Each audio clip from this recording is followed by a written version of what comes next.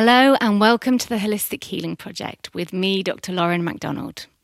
Each week I will be sitting down with a range of experts, thought leaders and other inspiring humans to explore how we can all bring more healing into our lives.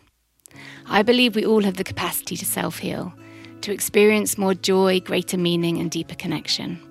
I really hope these conversations inspire and support you on your own journey back to wholeness.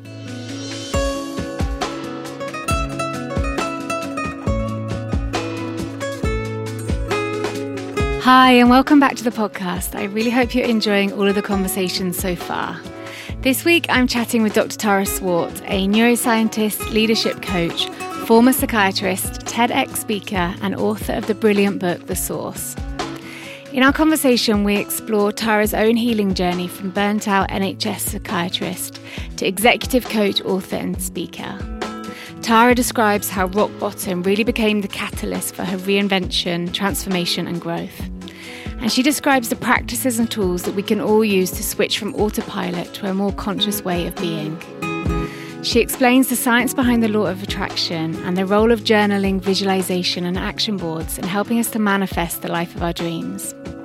Importantly, she also describes how growth, healing and fulfilling our potential is very much a journey and not a final destination. I really hope you enjoy our conversation, and as always, if you do, please take a moment to subscribe, rate and review, and maybe share the episode with a friend or family member who you think it might help.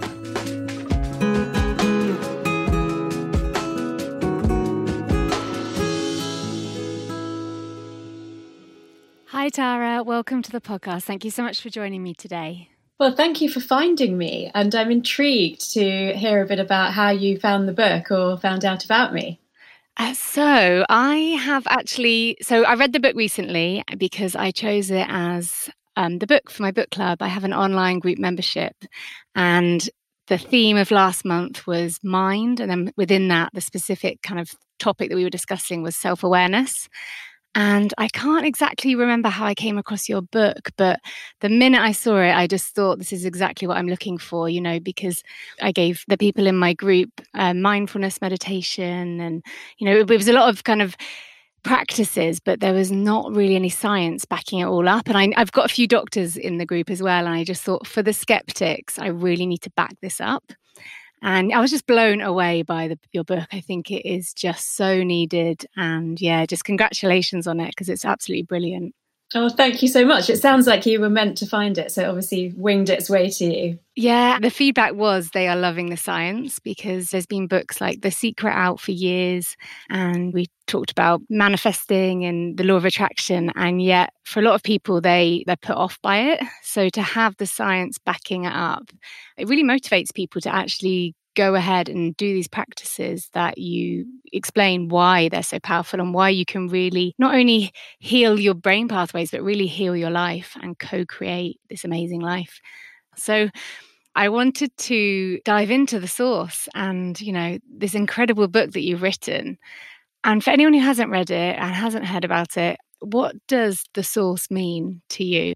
Well, you've already mentioned, I was going to use the word intersection, but I don't really like that word, the kind of melding or mingling of spirituality and science. And so The Source has obvious spiritual connotations, which as, a medical doctor and a neuroscientist, I was a bit concerned about, what people's first impression of what was in the book would be from the title. But, I love it. I'm so glad we went with it. But the sort of other side of the coin is that the source is your brain firing on all cylinders. So it's the full potential of your brain power. But I love the fact that it speaks to both something greater than that, something we can't explain, something spiritual, plus the fact that we all have these amazing brains that they're so much more malleable than we ever knew before. And chances are that we're relying on the things that we like doing and that we find easier. And that's fine, absolutely, to play to your strengths. But there's so much more there that we can draw on. And the analogy that I use is if I asked you to build a low brick wall outside your house, think about your front garden. How long would it take you to build a wall that was, say, 5 bricks high? If you asked 4 or 5 friends to come and help you, how much quicker and easier it would be. That's the way to think about using pathways in your brain that you don't naturally tend to use. Yeah, just so you can really feel your potential in all areas of your life, whether it's health, love, success. Just bringing it all together. No, definitely. And you mentioned that really the first step in tapping into this source is self-awareness and bringing your unconscious thoughts into your conscious. Can you explain a little bit more about that? Yeah, so I always think with coaching and with medicine and, everything that I've spent some time dealing with, that being aware of what the issue is 50% of the battle. So, the things that you have to do after you've got that awareness are not as hard work as actually realizing, okay, this is what I have to do. And, classic examples are people who have heart attacks but don't want to take their medication, and, really getting to the bottom of why that is. And whether it's something as serious as that or something just more that you want to work on, it's the fact that we have these neural pathways that are laid down from childhood and possibly even before. And so the longer certain belief patterns have been there, the more blinkered your perspective is about those things. And so absolutely, for the reasons of efficiency and being able to live a normal life, some of our sort of habits and behavior patterns are done on autopilot and we don't really think about them. And then there are, other things that are more in the surface or the working memory that we tend to be a bit more conscious of. But a bit like an iceberg, what's really driving a lot of our behavior is those things that we believe deep down that we're not that conscious of. And so doing as much sort of psychological, emotional, spiritual work as possible to raise from non-conscious to conscious what might be holding you back, what might be what's known as a competing commitment. So, with the classic heart attack example, people know that they need to take blood pressure medication or cholesterol reducing medication, but they don't want to take it because it makes them feel old. It reminds them of their mortality. It makes them feel like they remember their parents or grandparents being like that, and they don't like that association for themselves. So if you can uncover the real reason that you're not doing the things that you should be doing, that is just so helpful. Yeah, do you know what? There was definitely a few light bulb moments for me reading your book. And one of them was my limiting beliefs around imposter syndrome, isn't it? When, I was starting this podcast around the time that I was reading your book.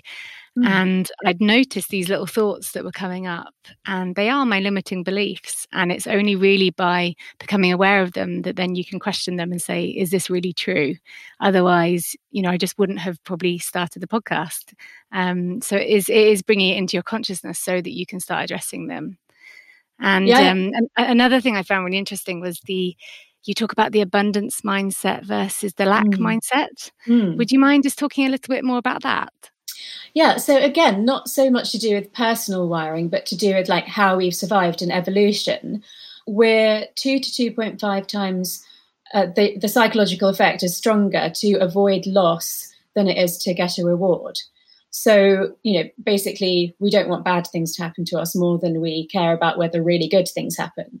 And that totally made sense when we were wandering around on the savannah and there were, predators around. It kind of makes sense in some more sort of social and psychological ways now, but it doesn't make total sense anymore. But we're still very much driven by that underlying survival mechanism, stay safe, don't do things that put you at risk. And so what we need to do is to embrace what I call healthy risk. And to do that, we, again, need to raise awareness of the fact that we're more likely to stop ourselves from taking that first step or that leap forward because of fear of the unknown. So anything new is a huge challenge to the brain. So you have to cultivate this abundant mindset so that you're more likely to take that first step, do something creative, do something that maybe appears to you to involve a bit of risk. And that's where I think your tribe is so important, because it's just that one level of separation from you sitting there thinking, if I do this podcast, this bad thing could happen, to your sister or your boyfriend or somebody saying, well, actually, what really is the worst that could happen? But if you do it and it turns out to be really good, how amazing would that be? So it's moving your focus from what could go wrong to what could go really right. And is that just that fear is the way that we start to rewire our brains? That's when the things like journaling and affirmations come in. Is that right? To support the strength of those new neural pathways? Yeah, absolutely. And from the sort of science point of view, that makes sense. But what I really loved is that when I did my research, there's a very strong basic Buddhist philosophy that says replace any negative thought immediately with a positive thought. Now, that sounds great in theory, but it's not that easy to do in practice. So what I did was I made a list of either like compliments that people had given me or things that I felt I'd achieved, so that if I started to think, this isn't working, this is too hard, I don't think I should do this, I could go to that list and sort of remember some positive things. And that just helped to move the blood flow in my brain away from that negative lack pathway to the more abundant thinking. And then eventually I took it a bit deeper and I thought, what are the same old things that keep coming up in my mind that I think I can't do or I think I'm not good at? And I created specific affirmations that were the opposite statement of that deep underlying belief that was stopping me from doing certain things. And, at first I just repeated them very often. And then I got myself to the point where if I had a negative thought in that department, I could just use the affirmation in the moment to try to overcome it. And what's the science that's actually going on behind that? When we talk about this rewiring, what's actually going on? So in neuroplasticity, which is the ability of the adult brain to change itself and keep changing itself. And, the fact is that if you're not mindful of that, then everything that you experience, every person you meet, every emotion, every memory, every smell, it's molding and shaping your brain to some extent in real time. If you take more agency over, do you spend time with that person who is an old friend, but somehow they always manage to say something that puts you down? If you say, actually, I'm not going to keep doing that because that really builds up this negative self-esteem that I have. That's one way of managing, the environment around your brain. But another one is to overwrite these old, unhelpful thought patterns with the ones that you desire to have instead, the ones that will help you to move forward. And a good analogy is language learning. So, let's say you grew up speaking English and you learned French at school, but then after GCSE, you didn't learn it anymore and you occasionally use it on holiday. Then that ability to speak French is still in your brain. Like you could brush up your French quite easily because you have learned it before, particularly in childhood. So you can't really unwire French from your brain. But if you started learning Spanish instead and you went to classes every week and you knew that there was a test at the end of 6 months and you went on holiday to a Spanish-speaking country, then you would overwrite the map in the brain for French with Spanish because you're using it more. And so it's similar with lack thinking and abundant thinking. The more you practice abundant thinking, you eventually will make that the default pathway in your brain rather than the, long-held belief patterns. But, I make that sound really great and quite easy to do. But remember, a lot of these patterns have been there for 20, 30 years. So it's going to take that patience that you mentioned before to get to the point where that's actually your natural way of thinking. It's still a conscious effort for quite a long time. And I think that's where I am now, because what came up when I was reading your book was I'm aware that I used to be a really abundant thinker. And I was, you describe in the book the person who always gets the free tickets to festivals or, I was magnetic in that way. And a lot of good things happened to me. And I think I thought very abundantly. And then post-illness, I had scan after scan that was negative. Every time I went, I had bad news, and that happened for years. And something must have happened. I'm just kind of speaking out loud, wondering if this is the case, but that almost started to rewire my brain differently to just become more fearful and have this lack mindset. And I noticed that, I am a bit more negative now, and I will start to go to worst case scenario, which is completely new for me. I didn't used to think like that. So as you said, it's going to now be this process of journaling and the affirmations, but it is really this repetition, isn't it? You have to keep doing it and keep doing it. You can't just do it for a few weeks and hope that you'll be back to where you were. No, I mean, the nice thing for you is that you say that you were an abundant thinker, and then it's totally understandable that if you have repeated bad health news, that eventually you go into survival mode. I mean, that's totally understandable, but that's been recently and for a few years of your life, so you've got a better chance of overturning that because that what you were like before was abundant. I mean, a lot of people that message me on Instagram, for example, have started off with a lack mindset and been like that, till their 20s or their 30s, and now they're working on changing it. And even that's possible. And I've had so many beautiful stories of people turning that around. So I feel happy for you to know that it's In the types of neuroplasticity that I talk about, you're not starting from scratch. You're trying to relearn your French, basically. Okay, that's good news. Okay. And what are the key tools that you direct clients towards when they're coming with you wanting to become more abundant thinkers? The first thing is journaling, because that's the raising awareness piece. So then, you basically see in your own handwriting the sorts of thought patterns that are coming up again and again. And when I talk about journaling, I've actually realized in my own practice that reading back over it is actually much more enlightening than just writing it. So what I often do, because I had a strong foundational practice, but now my journaling is a bit more sporadic. So sometimes something will happen and I'll think, I should write that in my journal. Or I should remember that, the last time I thought abundantly, things worked out better than when I didn't. But then in a busy life, you forget that. So if you haven't recorded it, you forget it. If you record it every single time, when you look back, you sort of think, oh, wow, 6 times where I thought abundantly, things actually worked out well. So this works, and that feeling that it works, like I described that feeling of growing that resilience toolkit inside me, that is so empowering. Once you think, hey, when I think abundantly, things actually work out, then you want to do it more. And then you notice more that it's working. And that's just a really self-fulfilling prophecy. And do things like gratitude lists come into journaling?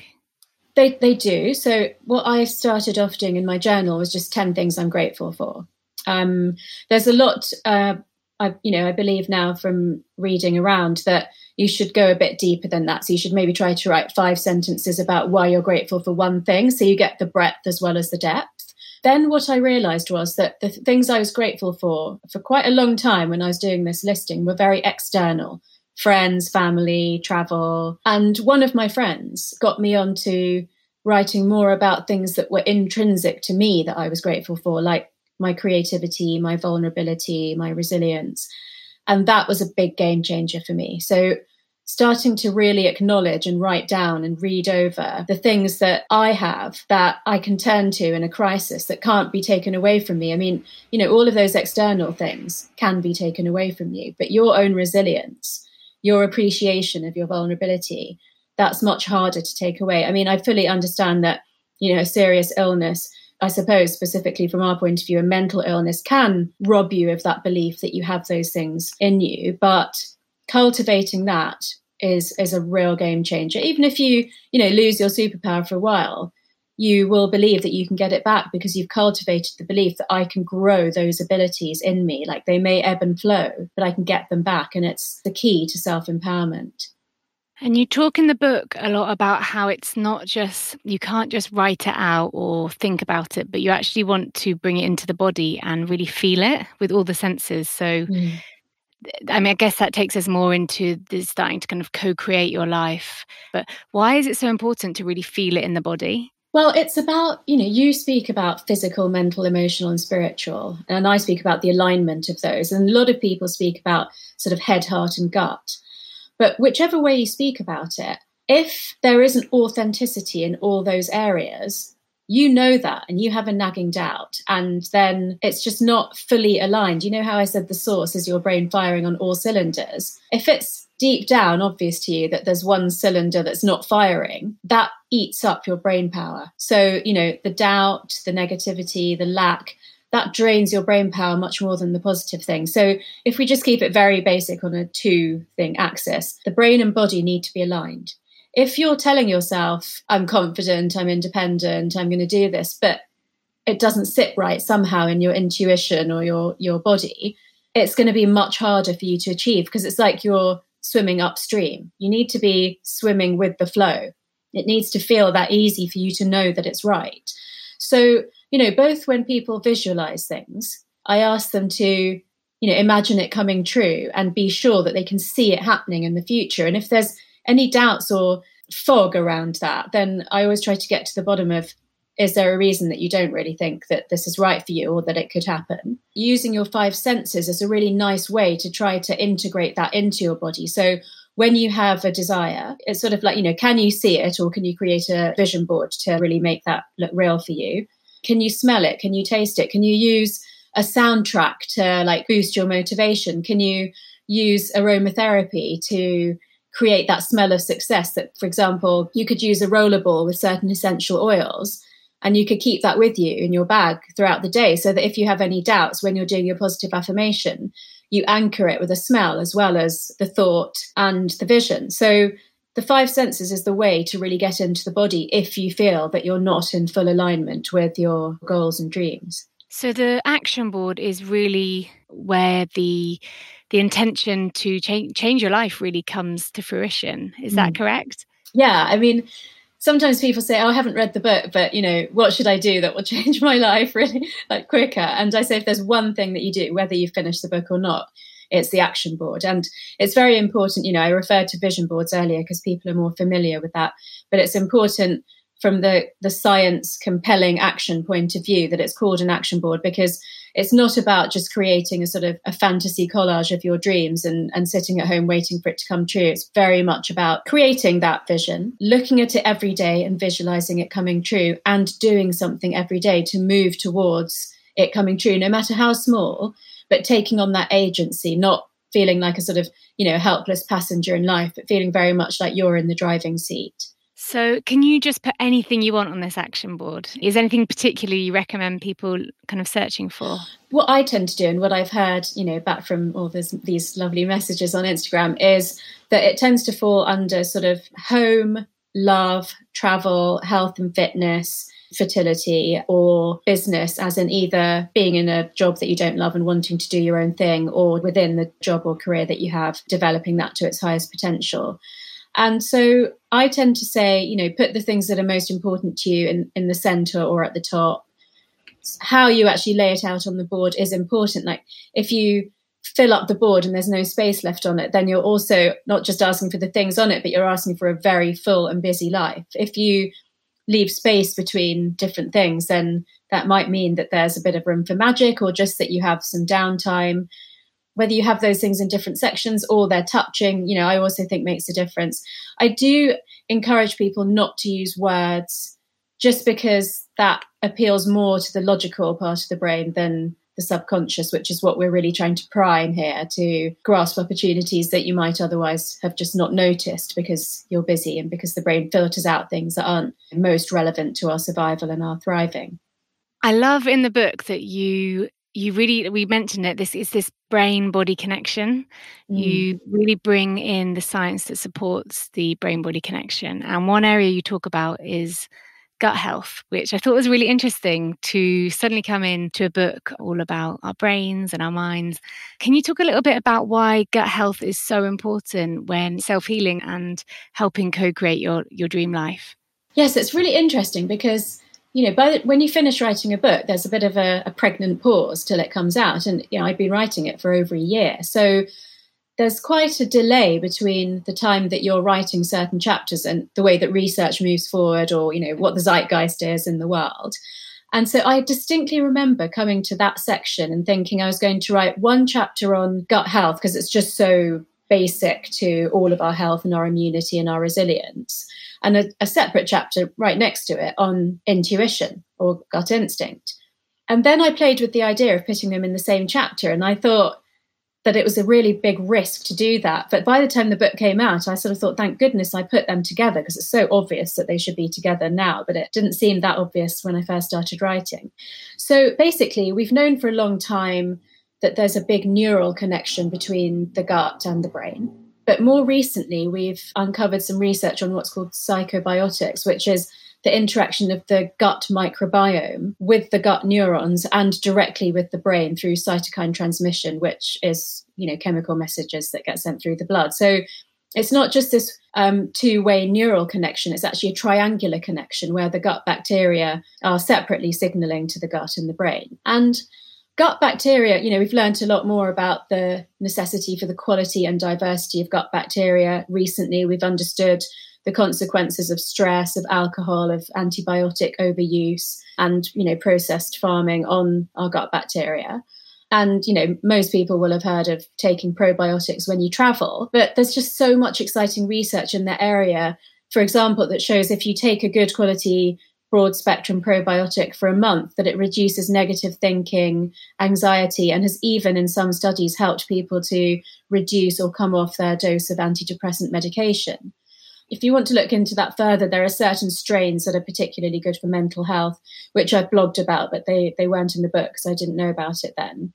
And so I've taken all of that and then said, because we can't remember everything we've experienced in life, it's that sort of wisdom and life lessons that we've stored deeper in the, neural cells in our bodies. And that suddenly it becomes clear that if you're not in good health, if you're getting bloated, if you're having constipation, problems with digestion or reflux, then it makes sense that actually your intuition will become cloudy too, because those two things they're coming from the same place. And if we're doing all this work on our brain power, on journaling, on honing our intuition, but we're not looking after our health and specifically our gut health at the same time, again, it's like swimming upstream. So it's so important to integrate that physical health with the mental, emotional, and spiritual work that we're trying to do.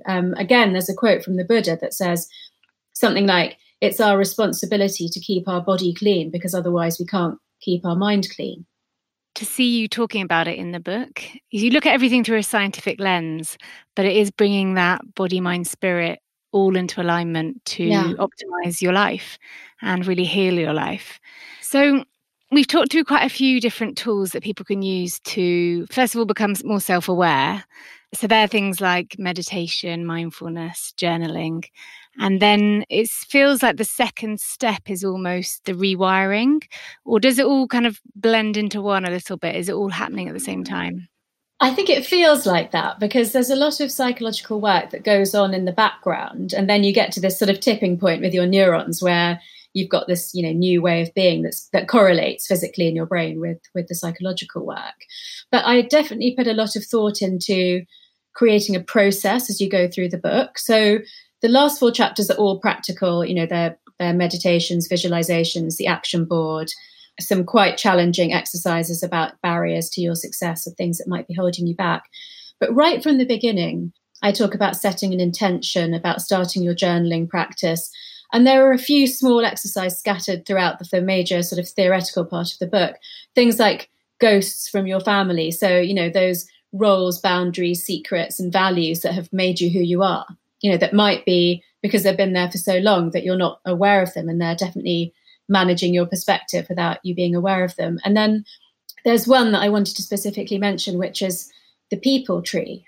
On the surface, it looks like an exercise where, you draw a tree with 5 branches, you put the names of the 5 people that you spend the most time with, adults, and then you write 5 words to describe each person.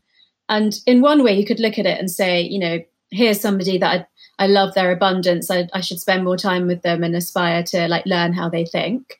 And, here's someone that we seem to have got the balance quite right. And then maybe you notice, that person that sometimes puts you down or takes advantage of you. And you might think, maybe I need to behave differently with them or manage my time with them. But it's actually a much deeper exercise than that. And I know that you're particularly interested in self-awareness.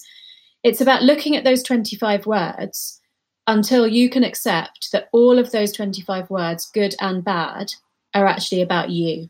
And, I've had people bursting into tears when they've done this exercise, which on the surface can look like a very transactional exercise. But if you read that part of the book, it's much deeper than that. So, there is a lot of research about social contagion that says we're the sum of the 5 people we spend the most time with. And there are studies that show, if your friends are obese, you're more likely to become obese. If your friends get divorced, then there's a higher chance in the next year that you'll get divorced. And it's not because that's catching. It's because if you already had problems in your relationship and you see someone get divorced and move forward positively, then you kind of believe that that's possible for you as well. So I think it's really interesting to do that exercise once, maybe in the more transactional way, and then to repeat it and go deeper. So a little bit like I said with gratitude lists, to write down 10 things I'm grateful for, but then pick 1 or 2 and write 5 sentences about why you're grateful for them, so that what we're doing is we're creating patterns across our brain and deeper down into the brain and the body.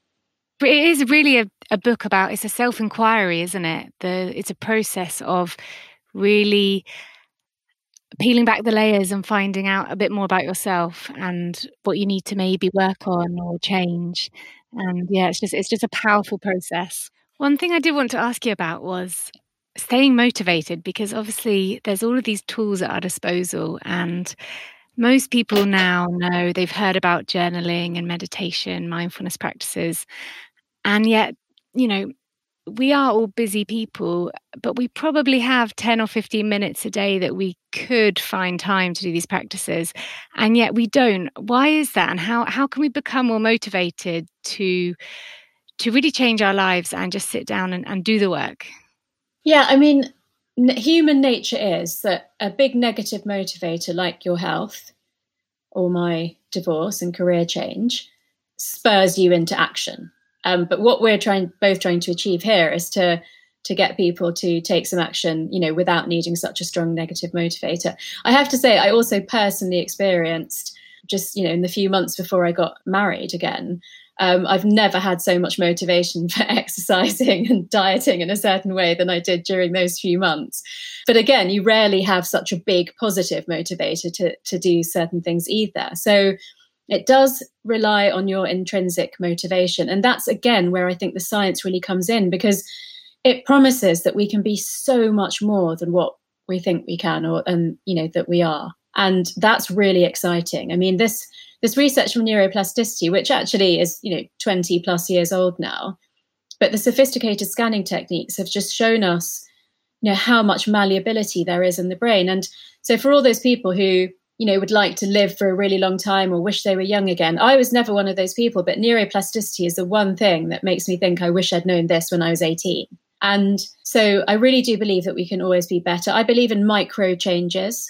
Once a year, I'll do something like learn a new language or learn the tango, but, not even every year. Mostly I focus on 2 or 3 small things I can change every quarter. I don't do these big New Year's resolutions anymore. I pick 2 or 3 small things, and then I really congratulate myself when they've become a habit. And then I just move on to another 2 or 3. And I've kept building up like that. That has been the easiest and best way to keep motivated, because you keep seeing these quick wins, not quick, but small wins. And you sort of realize, well, if I keep doing this every quarter for the rest of my life, I'll build in a lot of new and different things. And of course, some of those things, if they're lifestyle behaviors, they actually give you global benefits in the brain, because they contribute to your executive functions, which are the higher functions of the brain, like mastering your emotions, thinking flexibly, thinking creatively. So, even if it's things like go to sleep half an hour earlier, drink 1 extra glass of water per day, do 12 minutes of meditation most days of the week. If you start with things like that, next you can say, okay, I'll go to yoga more times a week, or I'll spend more time with somebody that, does lots of abundant thinking and helps me to change my perspective. So people say to me, make it seem effortless. It's not effortless at all. It's really hard work, but those are the little tricks I found to make it seem more effortless. Do you, just being nosy here, do you have a morning routine, anything that you do first thing? I do, but it's sort of, I like rituals. And so I've got into, a little habit, and I tweak it from time to time. But basically I take a probiotic that every morning that you can't even drink water for 10 minutes after that. So I go downstairs, I take that from the fridge, and then I do my sort of affirmation for the day. So not really a full meditation, but, a positive affirmation. Then I think through my day. I, reflect a little bit on the previous day.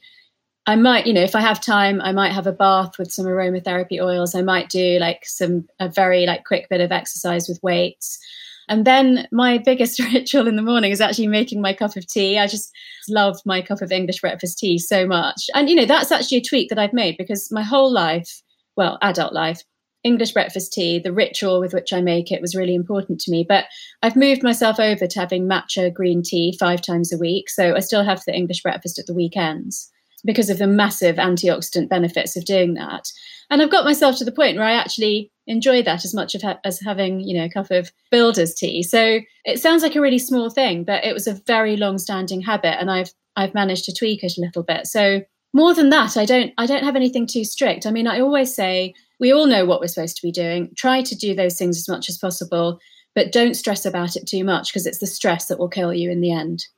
I think we can make all this self-development quite rigid and serious, but actually it's just a journey where it's a lifelong journey. There's not going to be an end point, is there? So if we can make the journey as enjoyable as possible, that can only be a good thing. And there are different times, depending on your bandwidth, where you might choose to learn a new language, or you might choose to do intermittent fasting. Those are things to do when you've got bandwidth. They're not things to do when you're under stress. But so the last time I had a really strong routine and ritual was in the 3-month countdown to my US book launch. That I treated like a boot camp for 3 months. So I had a very, different and much more regimented routine at that time. But once that was done and I went through all the stress and travel of the culmination of that, I've let myself not have a strict routine. When you say a strict routine, do you mean in terms of your self-care and your meditation, or what do you mean by your strict routine? Yeah, so when I was having a stricter routine, I was taking a lot of supplements in the morning. I was doing a lot more exercise. I was much more careful about what I ate. My sleep was a priority over anything social or to be honest, even family. Nothing could interfere with it for that 3 months kind of thing. And it made a massive difference to how my body dealt with jet lag. It was grueling what I had to do, but I wonder how I would have coped with it if I hadn't done what I'd done for the preparation. But like I said, as soon as that was over, I let it go and I listened to my body. I did what was natural. As you know, given where we're located, it's not like we were really speaking that early in the morning for me today, but I'm still in my pajamas because I can today, and that's okay. And that's because you've created this wonderful life. So yeah, good for you, Tara. So just finally, to kind of wrap things up, I was just wondering if there's anything that we haven't touched on that you would like to share, any tips, any wisdom? I don't think so. I think we've been on a really lovely little journey that, totally made sense in terms of raising self-awareness, which is so fundamental to this whole process. I'll just say again that, including you and your book club and all your listeners, that, making an action board doesn't have to be January. It can be Chinese New Year. It can be your birthday. It can be no milestone day. Doing that is life-changing. And I've actually been encouraged by how many people have done it and then written to me on Instagram. So I really want you to do it, and I really want to hold you accountable to it. I'll send you a picture. Okay. I'll get everyone in our group to send you their picture as well. Okay, brilliant. And just finally, I ask all of my guests, what does holistic healing mean to you? Holistic healing means being aligned in your body, in your thoughts, in your emotions, and your spirit. And the first step towards holistic healing is really understanding what those 4 things feel like or look like. And there is actually a little exercise in the book on those quadrants. But like you said, personal inquiry is the way. And people will come to that in many different ways, as I did, as you did. So I just think when it feels right, but you've got to be able to listen to your body. And as doctors, we've been trained to do that, but it's not necessarily natural for everyone. So I think that going into your body, that biofeedback, is a really, really good place to start. And you can do that through meditation, yoga, this growing field of embodied cognition and embodied leadership. Yeah, it's just you as a whole person. That's so great. Thank you so much, Tara. Actually, I was just going to say one thing that I think is really important for humans and human brains, which is we're not an island. We're part of a community. We're part of a tribe. Our sense of belonging is so important to us that I think tapping into that is a really important thing to mention as well. Yeah, and something that, and the idea of community healing and thriving in communities is definitely being talked about more now. But for a long time, we've just been out on our own, haven't we, really? Or in our small family units without really looking at the bigger picture. And like you said earlier, we are the sum of the 5 people that we spend the most time with. So it's really important to have these people supporting us and loving us and just, kind of motivating us to keep going and keep growing and just becoming our fullest, most alive versions of ourselves.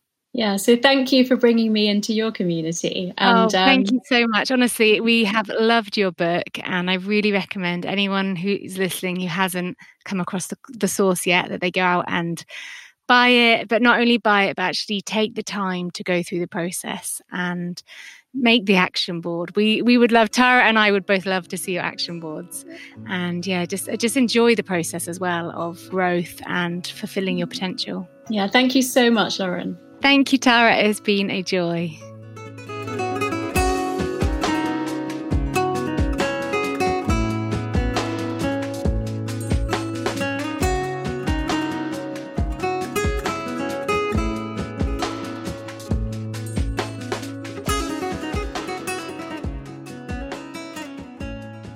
Please remember that whilst I am a qualified medical doctor, I am not your medical doctor.